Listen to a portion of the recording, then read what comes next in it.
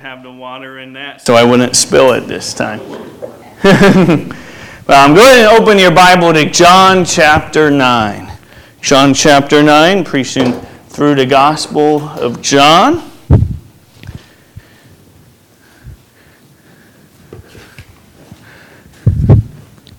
John 9 and verse 1. It says, "And as Jesus passed by, he saw a man which was blind from his birth. And his disciples asked him, saying, Master, who did sin, this man or his parents, that he was born blind?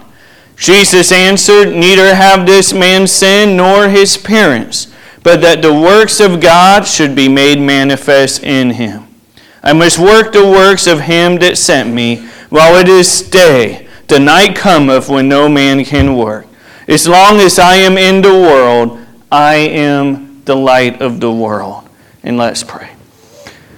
Dear Father, we're so grateful that you sent your Son, Jesus, to be the light of the world. And we see that people today wrestle with the same kind of questions that these disciples wrestled with on who did sin. Was it him? Was it his parents? What was it? And you reveal to us that it was for your glory that he was born blind, that your glory would show forth. And we just ask you, Lord, to bless your word. In Jesus' name, amen. You may be seated. And so here, Jesus just passed by. You know what? Right after people were trying to stone him, you just read prior to this, men were after him, wanting to have him killed.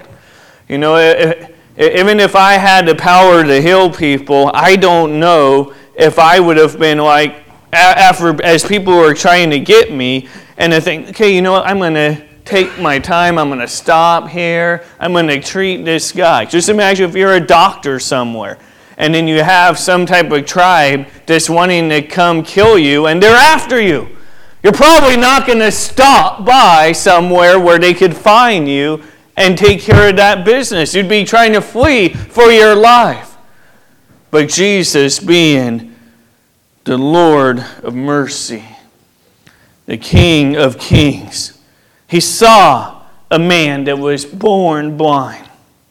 It was blind from birth. And his disciples, so this isn't even the Pharisees, it is his disciples. They're asking the question, who did sin? Who was it? Was it the man? Was it his parents? Now they assumed the popular Jewish doctrine that anyone's physical suffering is the direct result of personal sin. Therefore, they saw only two possible explanations for his condition. They saw either the sins of this man or of his parents caused this blindness. But for the man having been born blind, could not really have been responsible for his own condition at this time. But the Jewish belief was, and the Bible does say that we are shapen in iniquity, that we come with the sinful nature coming from the seed of Adam. But yet it's a willing choice. We see, that child would have been innocent. The child would not have done any great sin to bring this blindness upon him. And so then they're asking, is it his parents? And then if it was his parents, it hardly seems fair that their child should be punished for their sin. And so there was the dilemma. Who is at fault? Why does this man have this infirmity? And as we read later on, that basically all he could do was beg. He couldn't see anyone. He wasn't able to go to work anywhere. They looked at the blind people as the outcasts back in this day. But what was the cause of him being born blind? And what people today even sometimes wonder when they see some kind of hardship, some type of major tragedy happen in someone's life. Sometimes we want to think of, okay, it was probably because of this sin, or it was probably because of that they're being punished for it. Sometimes that could even happen with ourselves, where we feel a guilt, not because we did anything wrong, but we feel like maybe the chastening hand of God is on our life, and we don't know what, or we don't know why. And sometimes it indeed can be chastisement from the Lord. In Numbers 12:10, the Bible talks about how the cloud departed from off the tabernacle, and behold, Miriam became leprous, white as snow. And Aaron looked upon Miriam, and behold, she was leprous. And this was speaking out against the man of God, Moses. And here we see she was being critical of him because he had married an Ethiopian woman. That he had married a black woman. So I don't know if that's what it was, because it was of the mixed race, and that's what she was being critical of. That's what it appears to be. And you know what? God didn't chastise Moses and the woman. We all come of one blood. We all come of one blood from Adam and Eve. And so we see God chastens Miriam. She becomes leprous because how she was speaking against Moses, whom God had called to lead the people. Their attitude was, can't we speak on behalf of the Lord on our own as well? And then she was chastened. We see Jesus, when he healed the man at the pool, he said, behold, thou art made whole. Sin no more, lest a worse thing come unto thee. And so here, Jesus is warning the man. You need to make sure you're not going to keep committing that sin, whatever it was, or a worse thing may come unto you. So there is the chastening hand of God. We see the Apostle Paul in talking to the church at Corinth, and he says, many are weak and sickly among you, because they were partaking in the Lord's Supper unworthily. And so we do God bringing chastening on his children.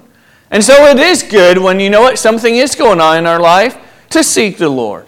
Say, Lord, is this something in my life? Is this some sin in my life? Is this? And if there's a sin in your life, you may already know there's a good likelihood it's because you're being chastened of the Lord. You're being chastened for that sin. But sometimes there maybe are the secret sins of your heart that you didn't really recognize as sin until you really ask God to search your heart. And then you get it right with the Lord. Now sometimes hardships to children can be the result of their parents' actions. Children are sometimes forced to suffer the natural consequences of their parents' sinful behavior. For example, the eyes of babies born to women with certain STDs can become infected through the birth canal and be blinded if they're not medically treated right away as part of the sin of his or her parents. A baby's health can also negatively be affected by a mother's smoking, drinking of alcohol, or drug abuse. When I was running a bus ministry, I saw lots of children affected because of their parents' terrible behavior. Child abuse, all kinds of things. Now, that's not the child being punished by the wrath of God, but being affected by the sins of mankind.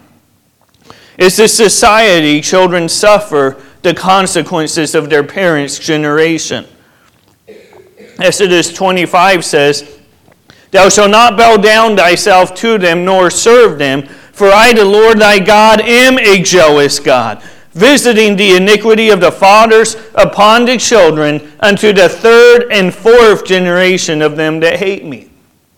And so this isn't speaking of an individual case basis, but basically generationally, that is a society that children are going to suffer from the sins of their parents unto the third and fourth generation of those who hate me. So they're still sinning on their own, the third and fourth generation, that they've continued that hatred towards God.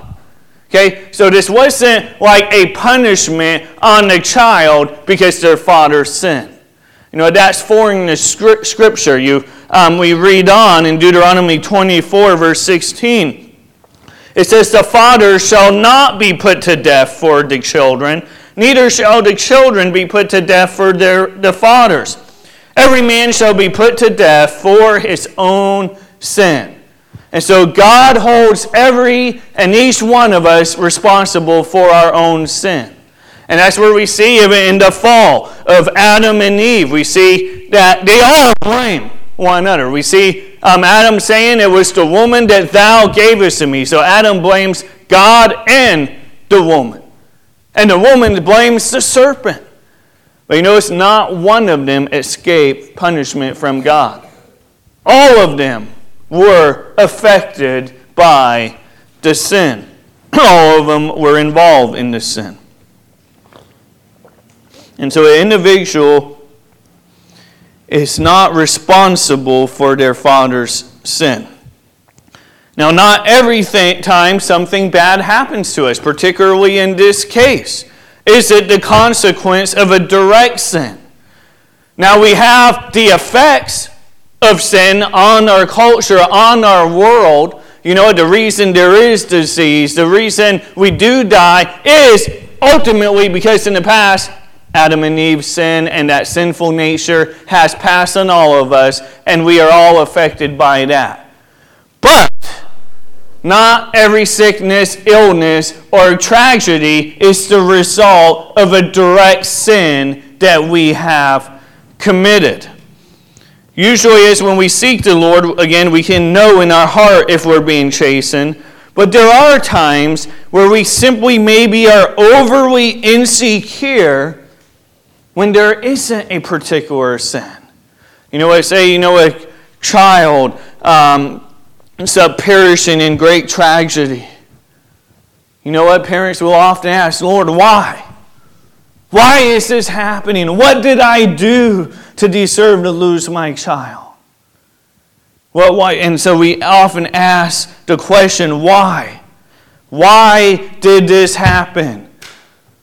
Why did my family member get cancer? Or why did my spouse leave me? I've been faithful to them. Why? What did I do? And so they asked Jesus, who did sin? Was it him or was it his parents? And Jesus answered, neither have this man sinned nor his parents. Neither one of them had sinned. Now, he's not saying neither of them have ever sinned. He's not saying they live perfect lives, that these are three other sinless people in the world. No, he's talking about in this particular case, this particular issue, neither one of these had sinned to cause this blindness. But that the works of God should be made manifest in him. Sometimes, again, when bad things happen to people, they can question God. There's always, again, the chance there can be the chastening, but oftentimes, as uncomfortable situations happen in our life that have nothing to do with God chastening us. Trials are a part of life, and they can be used to show God's glory. Go ahead and turn your Bible to Hebrews 11. And Hebrews 11 is known as the Hall of Faith. Okay, instead of the Hall of Fame, we call it the Hall of Faith. People that have had by faith, they had great victory. And many times we look at the Hall of Faith as, wow, look at all these wonderful things happening. Look at Noah building the ark and being saved on the ark. And we look at Abraham and different successes that he had, different victories people had. But none of those came without obstacles. We see the end result. But think about how fearful it would have been even for Rahab the harlot to receive the spies in from a foreign nation, to receive them in and then be outed by her own community.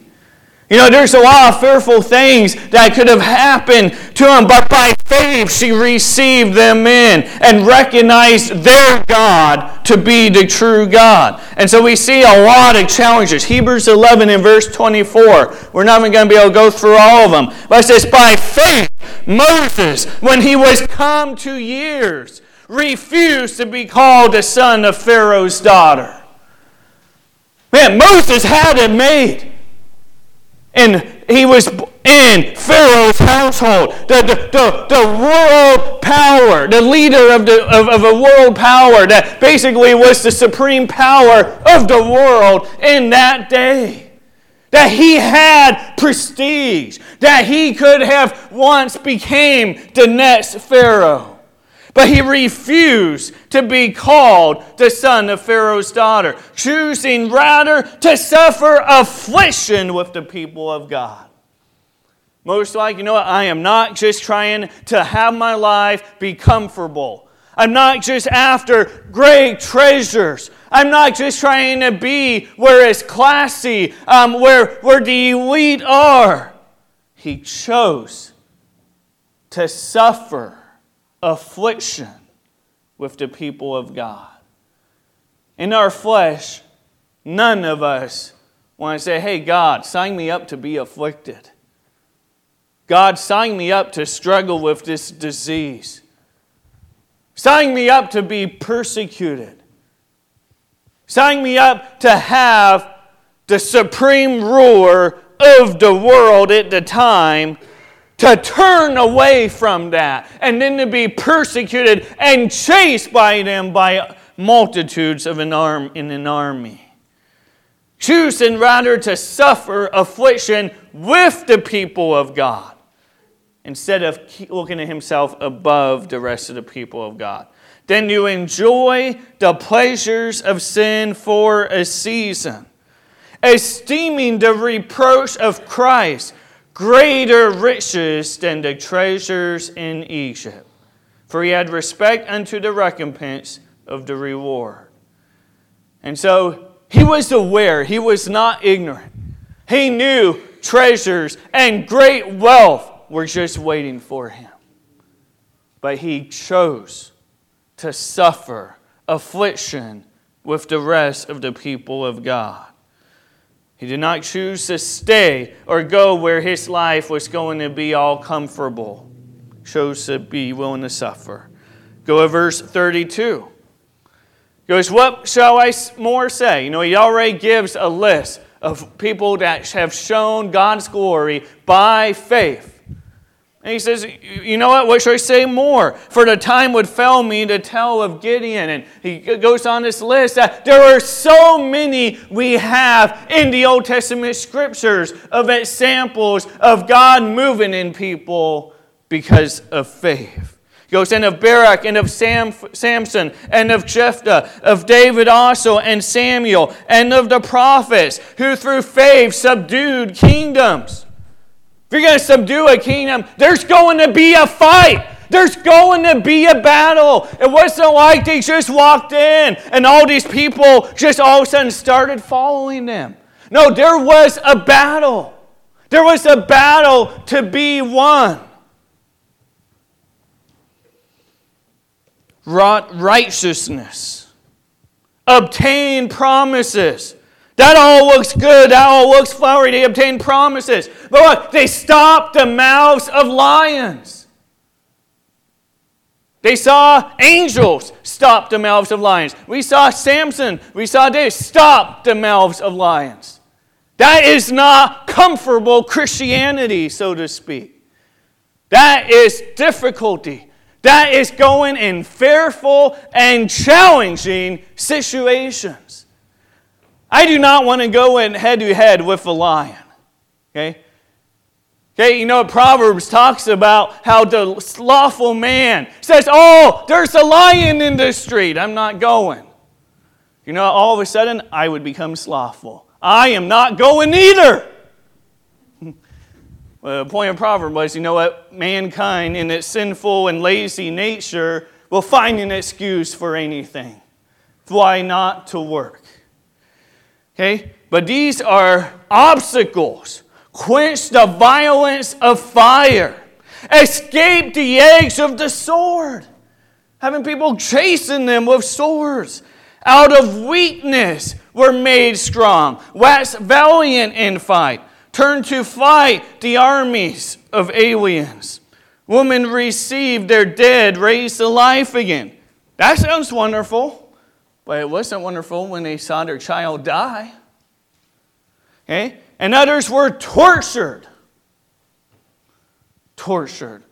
We have it so easy in America compared to many places around the world. And we don't have to feel guilty for that. We could be thankful for the freedoms that we have in America. But let us show mercy, compassion, and sympathy and be a help, be a support where we can for those around the world. Just a couple of weeks ago, or within the last week, a Bible translator in Cameroon was killed. That's where we have missionaries at. You know, they're currently in the States. They're currently seeking the Lord on what their mission is to be because they can't really get back in there with all the war, civil war that's going on there. But he was killed and his wife had her arm slaughtered off. Being a Bible translator, translating the Word of God. And here, we can have issues because it's too hot or too cold in the sanctuary. We look for Christianity to be too comfortable. He goes, not accepting deliverance.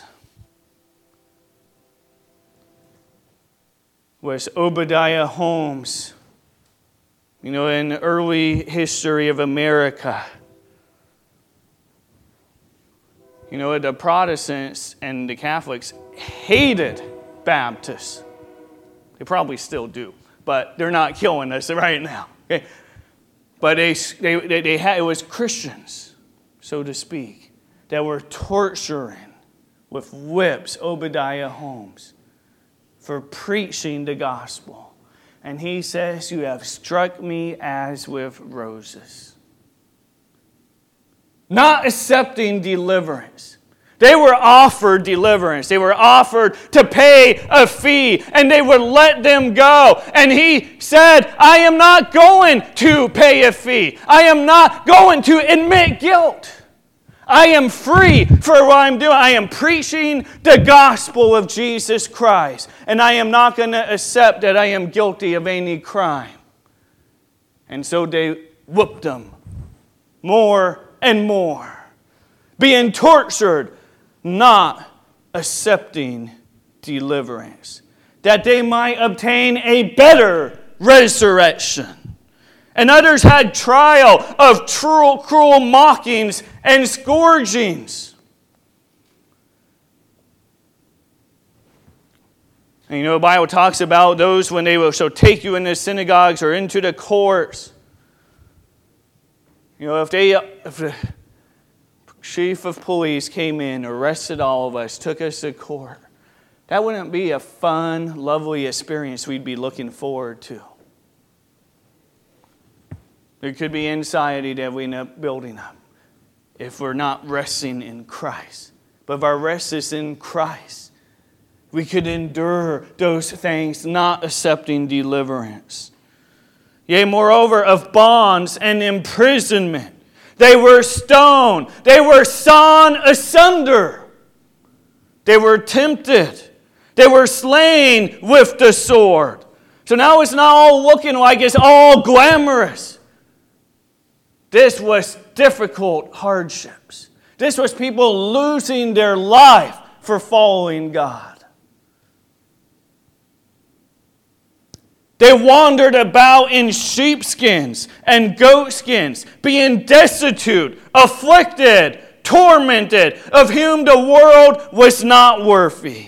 They wandered in deserts and in mountains and in dens and caves of the earth. You wonder who the cavemen were? They were saints of God in the Old Testament that were being persecuted, and Christians in the New Testament that they would be fleeing persecution and living in caves.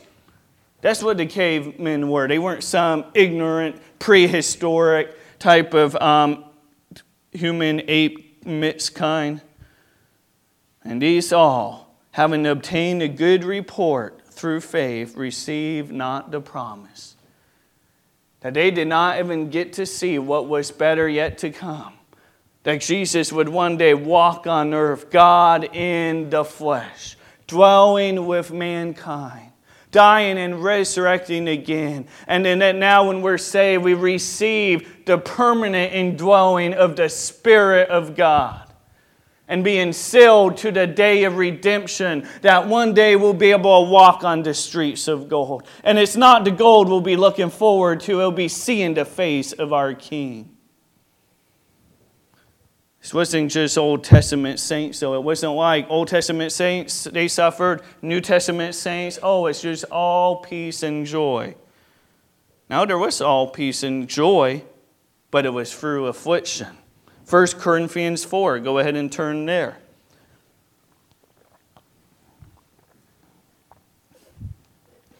1 Corinthians 4, verse 9. For I think that God hath set forth us the apostles last, as it were appointed to mansions. No. As it were appointed to death. It wasn't like being an apostle. It was like, we have this great prestige. We have people bowing down to us, kissing the ring on our finger like they do with the Pope. Nothing like that at all. They were appointed to death, for we are made a spectacle unto the world, and to angels, and to men. We are fools for Christ's sake, but ye are wise in Christ. We are weak, but ye are strong. Ye are honorable, but we are despised. Paul is using some sarcasm here, that here at the church at Corinth, where they felt like they were elite, that they were believers and they had it made, that they looked at themselves is prestige, that they felt they were wise. The Apostle Paul is mocking them, basically saying, being sarcastic. You're wise in Christ. Well, we're made to be fools. That you are rich while we are poor. You read the book of Corinthians and he rebukes the carnality of the Christians at the church at Corinth. He goes, even unto this present hour, we both hunger and thirst and are naked and are buffeted and have no certain dwelling place. Here Paul is acknowledging, Christianity 101 doesn't mean everything is going to be smooth sailing. No, he goes, we're following God, we're serving God, we're suffering hunger, we're thirsty, where there's times we have no clothes, there's times where we have no dwelling place. We have no idea where we're going, we're just going around preaching the gospel, and that we're despised. And labor, working with our own hands, being reviled. Again, the Christians at Corinth, they thought of themselves as elite, and they thought it was a shame for a man to do manual labor with his hands. Right? This is a shameful people if you got to work with your hands. We see that Apostle Paul was a tent maker, making tents. He says, being reviled, we bless.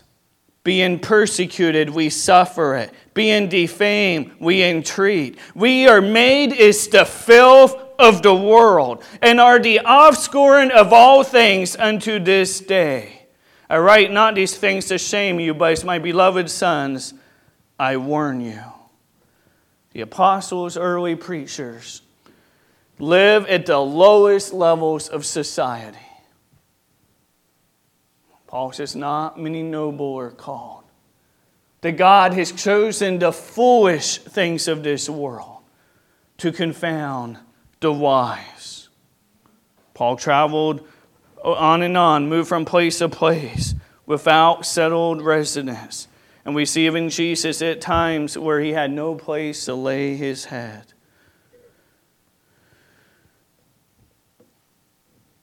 And all these hardships did not happen because of sin in their life. These were people following wholeheartedly after God. They suffered. They were willing to suffer. And we see Paul, Silas, when they're in prison. We see Peter as well. They're singing in prison.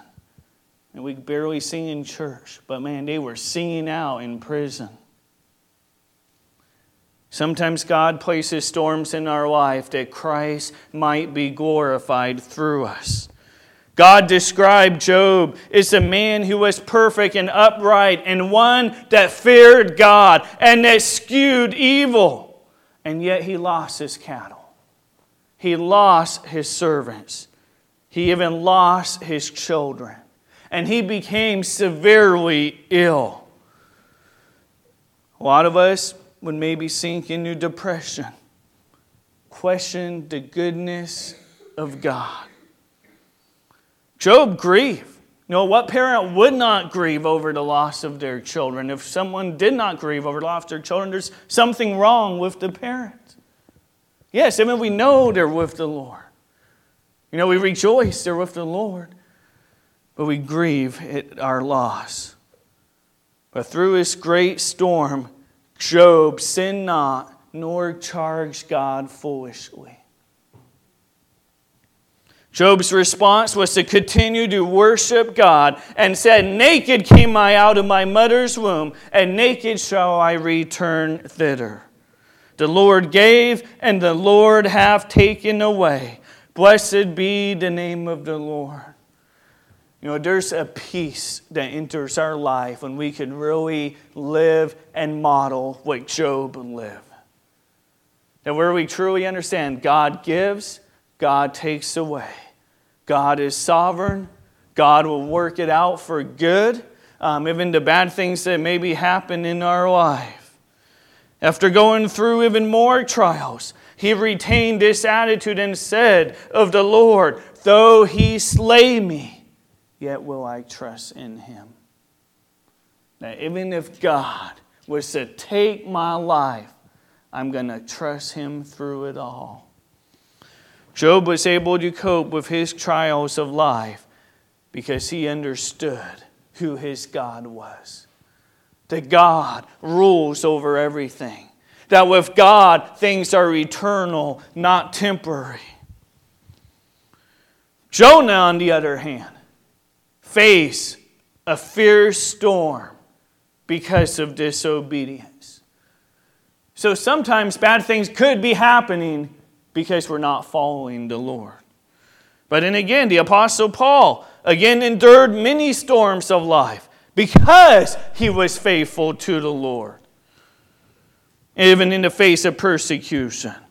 Ananias even said regarding Paul, Jesus said to Ananias regarding Paul, "I will show him how great things he must suffer for my name's sake." And he ends up writing to Timothy later, "Yea, and all that will live godly in Christ Jesus shall suffer persecution." Doesn't say maybe, but shall. If you are going to live godly in this world, you will suffer persecution. Mark it down. Doesn't mean, okay, you're going to be persecuted 100% of the time, at all times. But if you live godly, you will be persecuted. Maybe amongst those you work with, maybe amongst even family, amongst friends.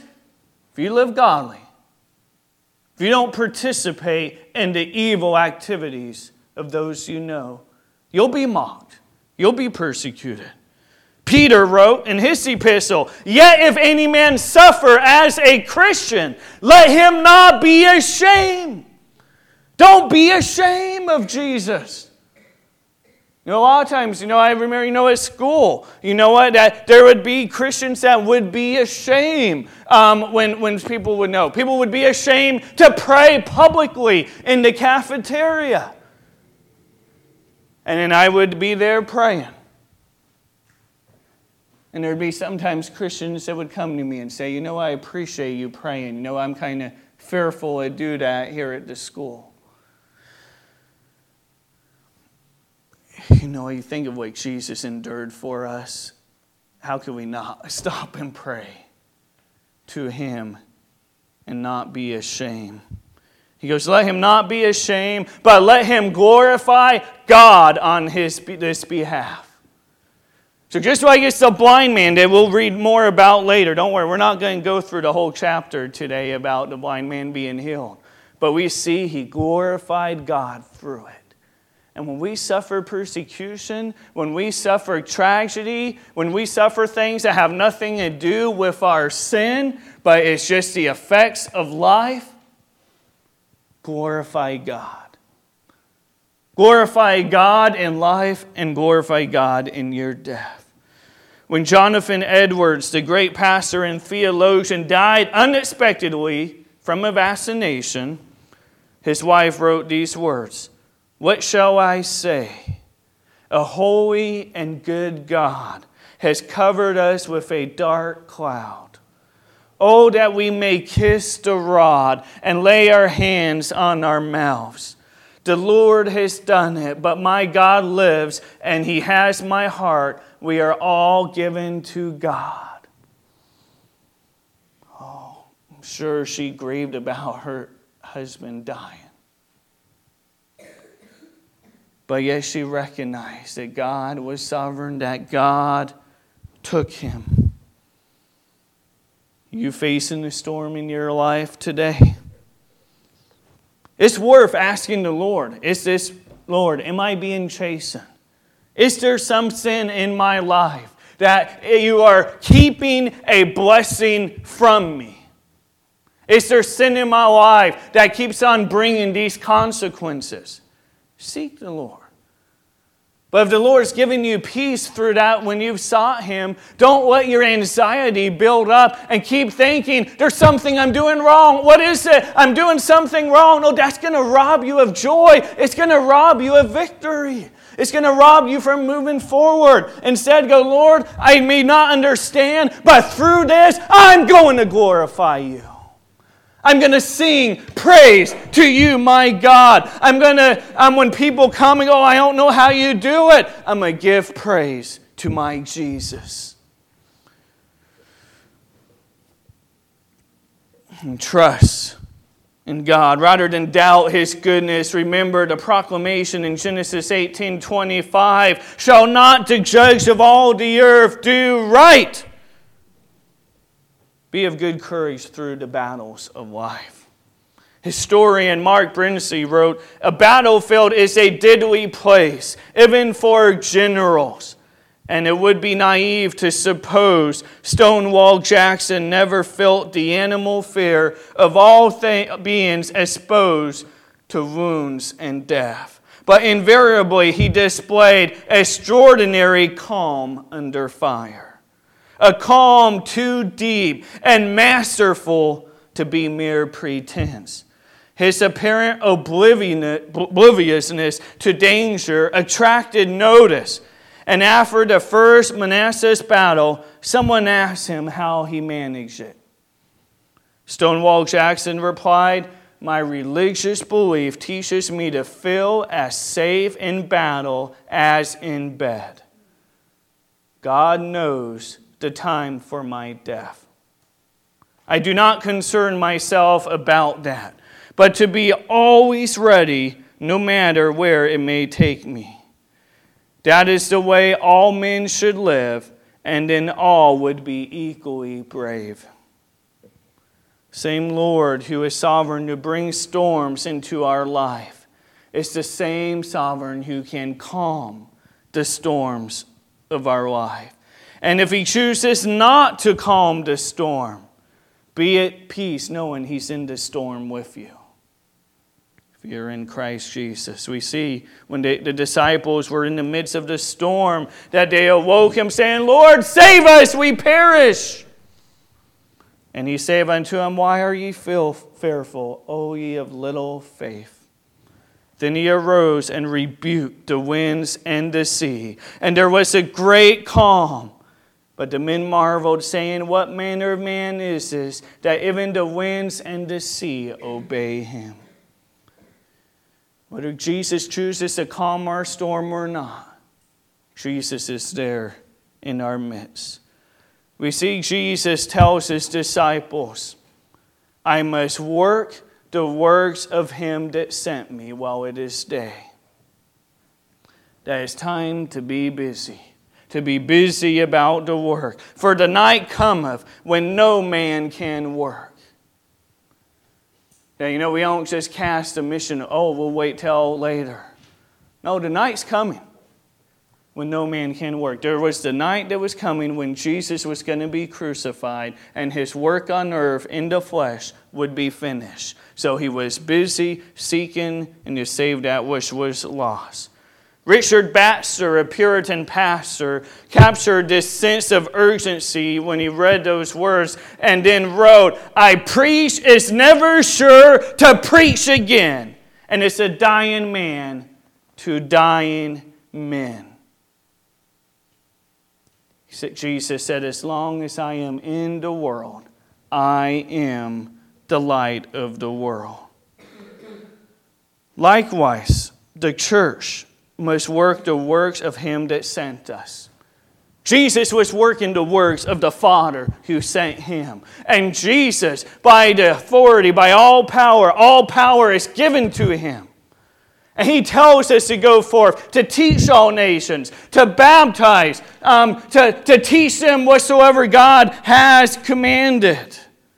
We must work while it is day. Ministry is going to be difficult. It's not all a bed of roses. When I was at Bible college, it sometimes felt like a bed of roses. There were other people that were plowing to work, and you're part of a group where, everyone, the college students, they had to go soul winning. That was part of the requirements going to Bible college. And everything seemed glorious. Everything seemed wonderful. It seemed like everybody just loved and serve God. Which later you find out some of them it was just the outward show. That there wasn't any heart connection. There wasn't any true walk with God. They were just walking the walk, so to speak, on the outside, but there was no relationship. But it was a wonderful time. There were a lot of people that did love and serve God. But a lot of times preachers, including myself, we didn't go out and we think, everybody's just going to want to get saved. Everybody's going to want to come and hear me preach. The Bible says, they shall not endure sound doctrine. That in the last days, why would they want to keep enduring? We read what the apostles said they went through, to suffer and shipwreck, being stoned. It's not all glamorous. It is a battle, but we must work while it is day. While we are here, while we have our candlestick. 2 Timothy 4:5 says, "But watch thou in all things, endure afflictions, do the work of an evangelist, make full proof of thy ministry." In chapter 2, he told Timothy, "Thou therefore, my son, be strong in the grace that is in Christ Jesus, and the things that thou hast heard of me among many witnesses, the same commit thou to faithful men, who shall be able to teach others also. Thou therefore are going to have a bed of roses." No. Thou therefore endure hardness. It's not comfortable enduring hardness. It's not comfortable at all. Now, Jesus did say, follow me. His yoke is easy. His yoke is light. But that's where we need to make sure we're yoked with Christ. If we're doing it on our own, the burden will feel heavy. But we need to endure hardness as a good soldier of Jesus Christ. No man that warreth entangle of himself with the affairs of this life, that he may please him who have chosen him to be a soldier. If you're saved, you're born again. Christ has called us to be a soldier of Jesus Christ. And wherever God has us, whether it be here or whether we move somewhere else, we are to endure the hardness for Jesus' sake. To live for him. To show forth his glory. This man that was born blind, it had nothing to do with his sin. It had nothing to do with shaming his parents. And we must recognize when there's hardships in our life, when there are battles we are facing every day, doesn't mean it's because of sin. It's just God would love to show His glory through us in our afflictions. To be willing to endure for Jesus' sake. And that Bible translator, he was not doing that for his own glory. He was doing it to please the one that has chosen him to be a soldier in Jesus Christ. Let's go ahead and go to the Lord in prayer. Clayton, if you could go ahead and play some background music, please. I seek the Lord. I don't know what may be going through your life. Follow Jesus through it all. He's in the storm with you. And He can calm that storm. That could be how He shows His glory. Could heal you of some disease, some illness, some battle you're going through. Someone forsake you, abandon you in your marriage. And yet, through that difficulty, you could show the glory of God.